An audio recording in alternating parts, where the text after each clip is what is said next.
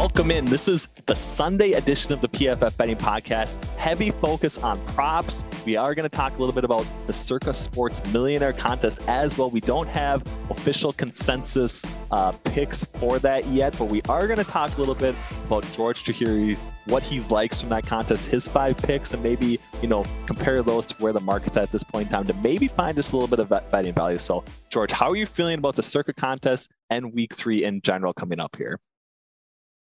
Every week, so my buddy Ross and I do this every single year. We've done the super contest in past years. We switched over to the Circa Millions this year. And our joke is that whenever we really like our 5 picks, it's just like, we're going 0-5, right? It's like, oh, these feel great. We're going 0-5. But it's a really fun thing to do. It's like, I would encourage people, if you have a friend that you like often find yourself talking about football with, just split it and go in, and like it forces you to talk to one another, right, once a week. And it's great, whether you end up being competitive or not.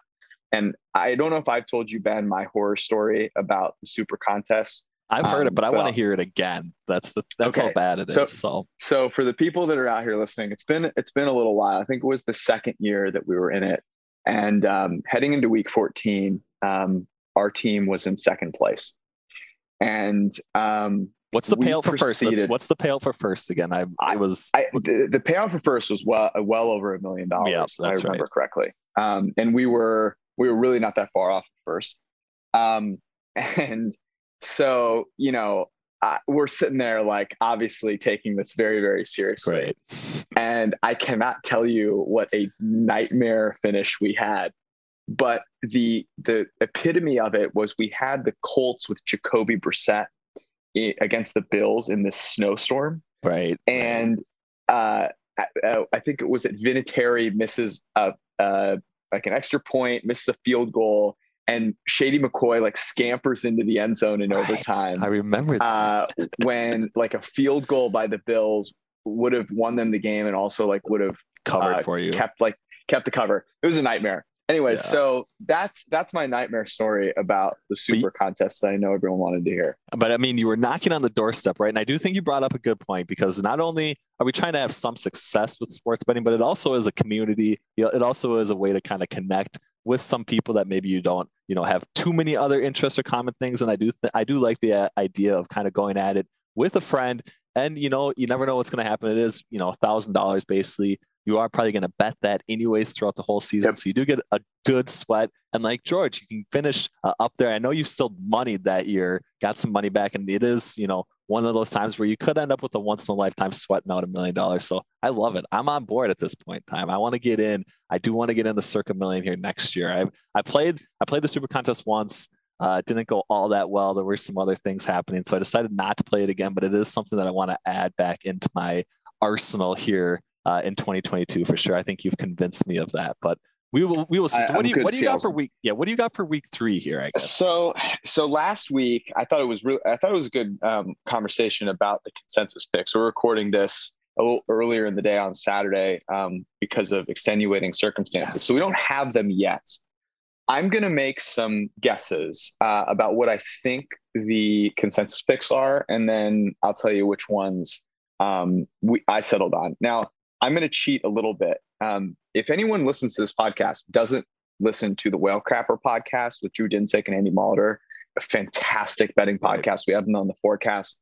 Eric and I do a bunch, and they are awesome. And Drew and Andy are in this contest. So I talked to Drew a bunch about this, and I asked him what he thought the consensus picks were. And I have in my head what I think they are. And so let's kind of go through here. And I've got a couple. The first one that I think is almost guaranteed to be a consensus pick is the Bucks -1.5. Right. It was +1.5 on Sunday evening.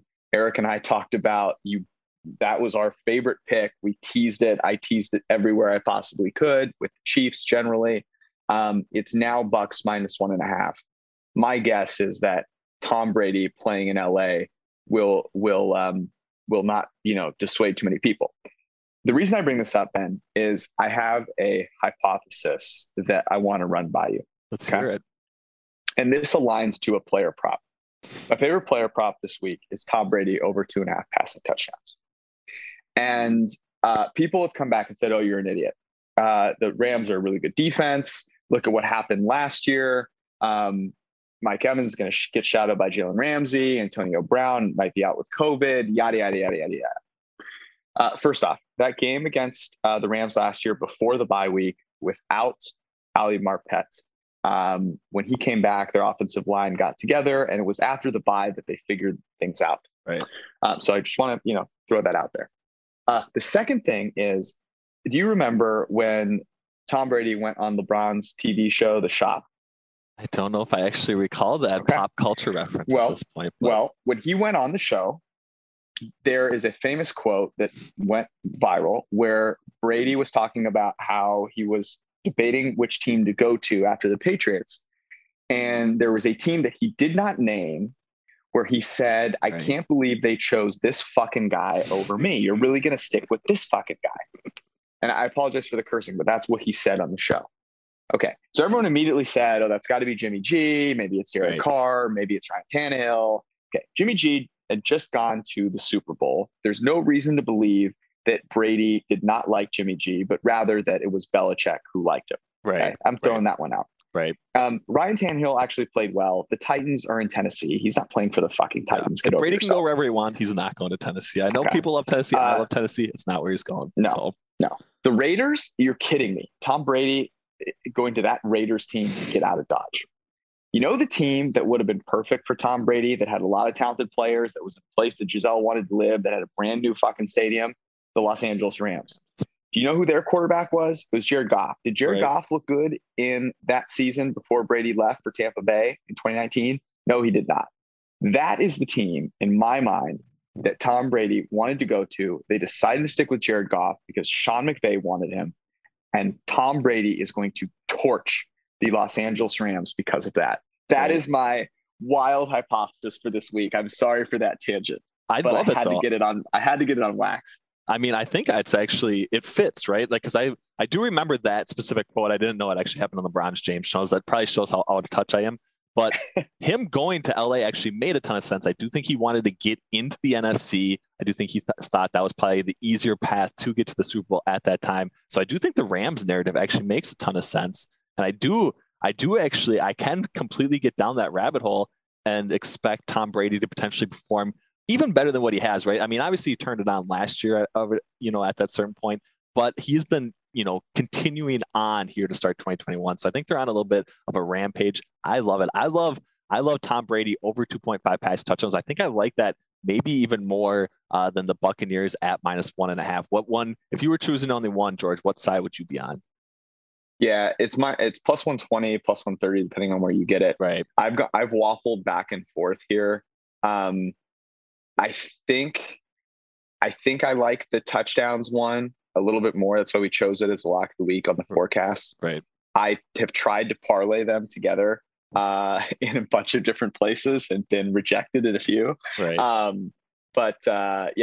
like both of those. Okay, let me continue with what I think the consensus picks will be.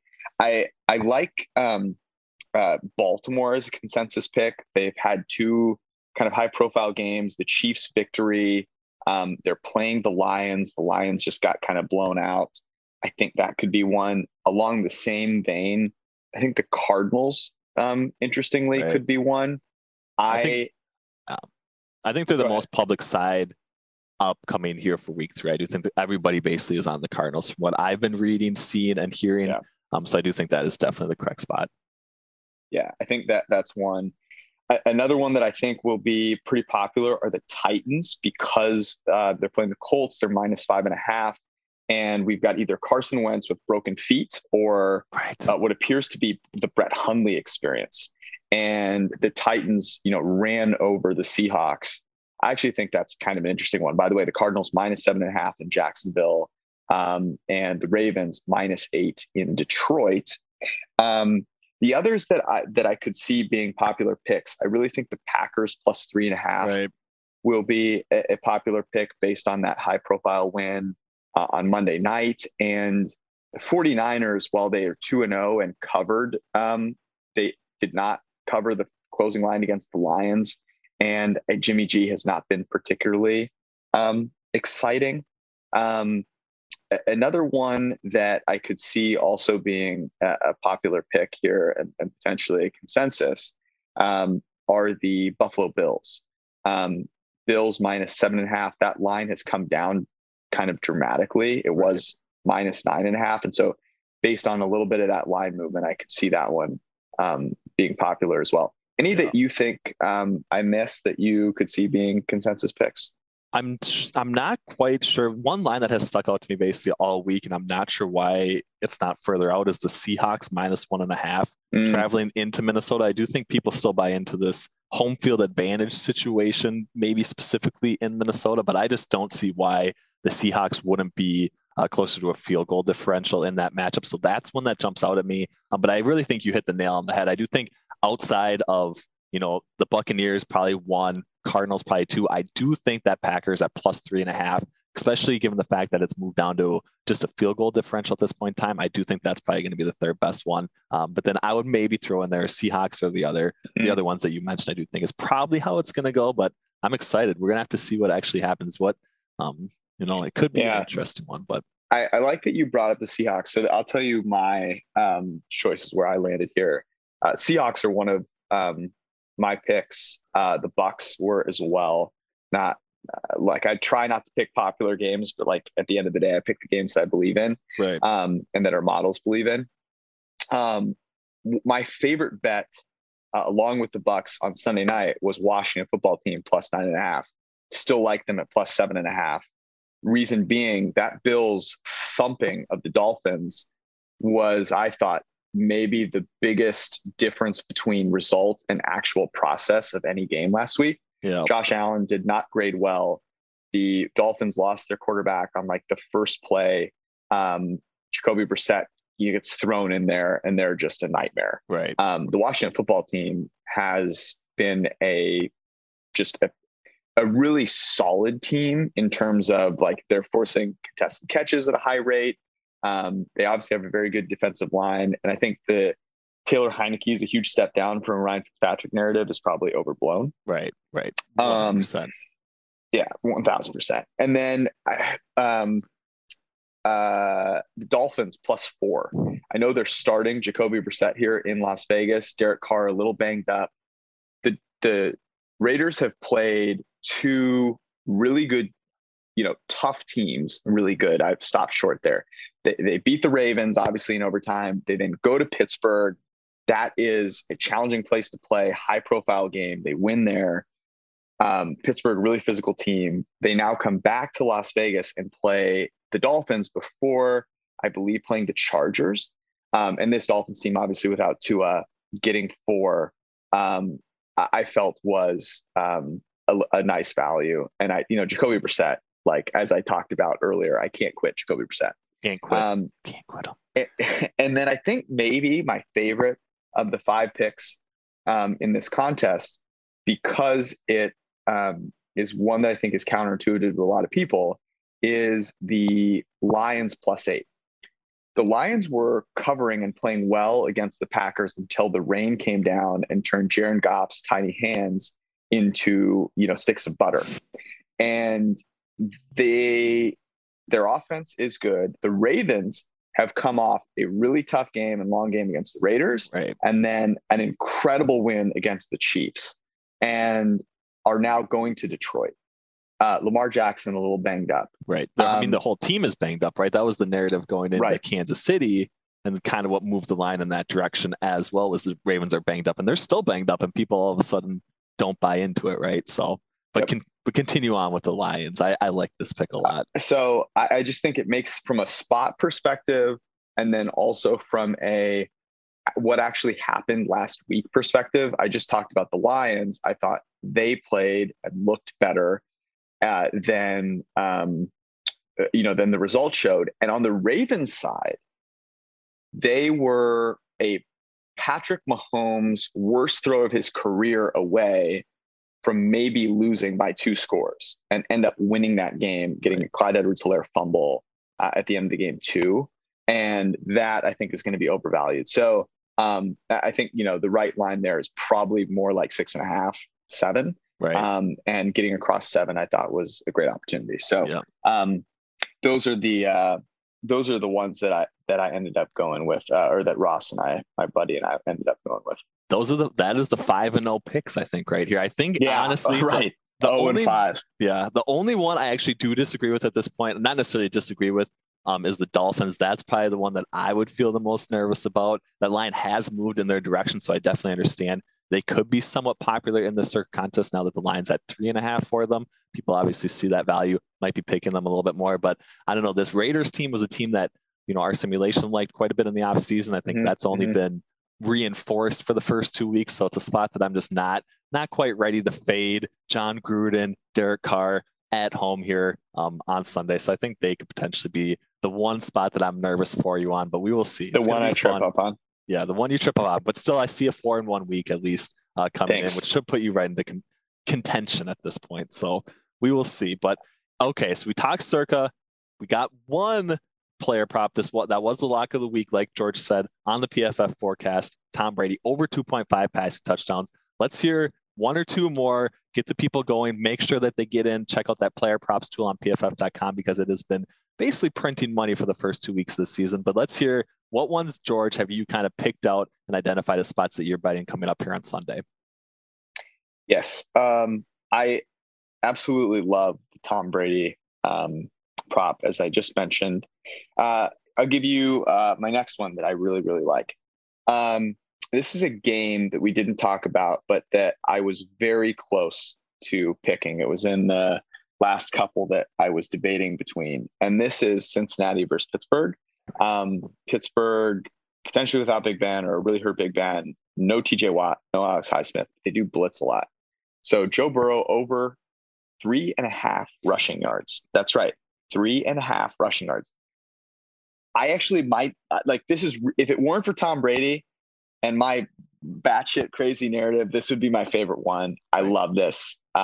Joe Burrow and his knee will scamper for 4+ yards. Right. I mean, this was actually my favorite one. I do have an article coming out tomorrow. It is my top play, Joe Burrow over 3.5 rushing yards. He hasn't been below 7.5 rushing yards until this week. I do think the ACL injury situation with him not moving out of the pocket as much has been extremely overblown. He has taken 9 sacks to start the season. I think he's going to be able to escape one time if he does over 3.5 rushing yards. That's basically a lock at that point. So I absolutely love that one. I think we have 1,000% agreement once again on that particular play. Do you have one or two other ones that you got to give me okay, one. We got to alternate. Okay, here. I have. Be fair. That is fair. That is very true. Okay, so one.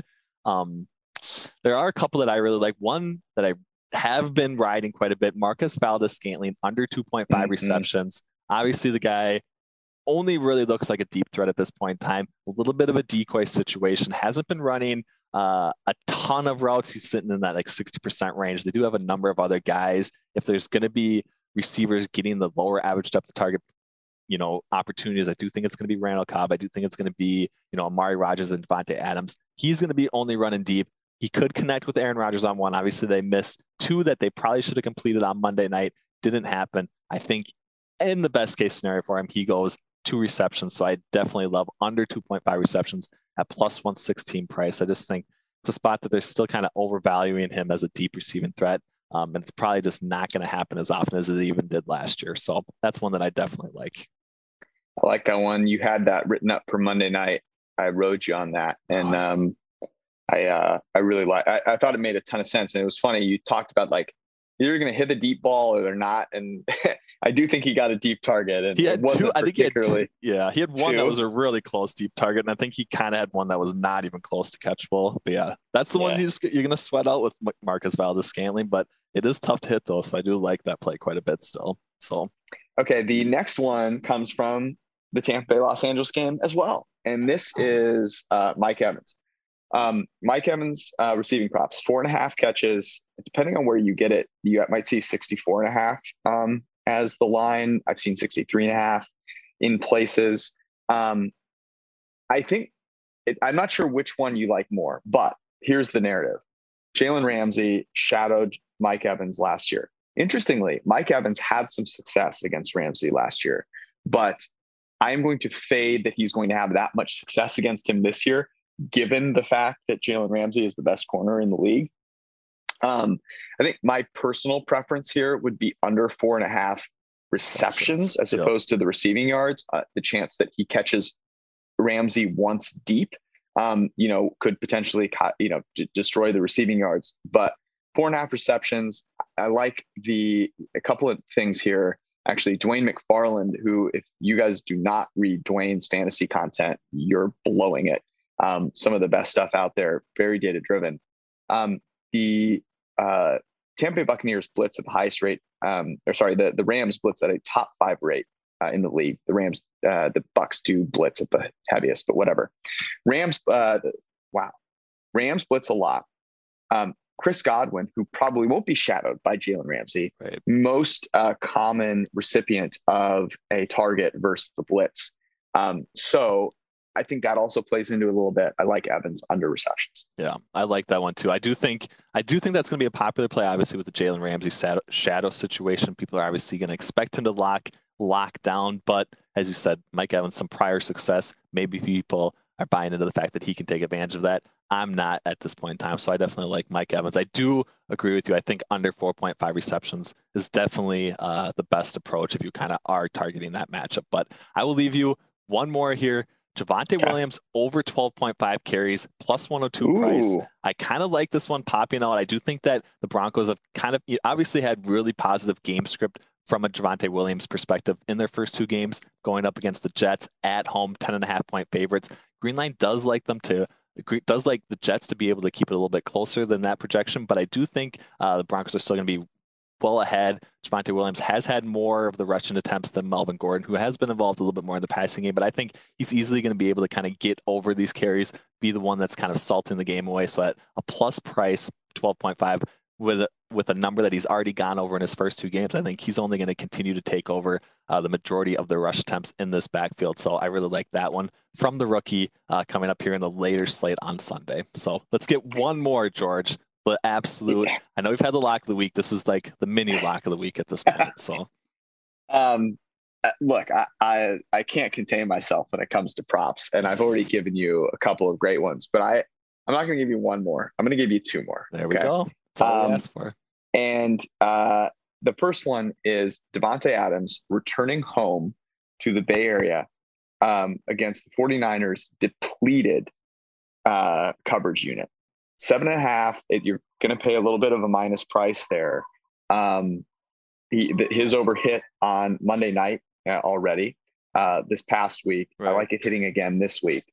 And then the Justin Fields inaugural start, I think, is going to have a nice, a very nice start. Over 1.5 passing touchdowns is plus 145. So I really like that one. Right. Yeah. I was looking at opportunities to play Justin Fields. I do think, we have a little bit of value on the passing touchdowns. I do like quite a bit him, basically going over a number of different areas. So I do think that is definitely a viable play. I do like the Bears potentially covering. I think you missed the best of it. If you could have gotten it at 7.5, that was some value there. 7. I don't think it's necessarily the number to be playing them at that point in time, but we will see. I like all those picks, George. I think we're going to have at least a 5-0, 6-0 week from a player props perspective, even if it doesn't happen in the circa millions at this point in time, but we will see. I appreciate you joining me in. From everybody at PFF, make sure you guys check out all the great content, all the great tools that we have available. Make sure you're getting all that plus EV value on your bets as we head into Sunday. From Ben Brown, joined by George Tahiri, we appreciate you guys listening to the PFF Betting Podcast.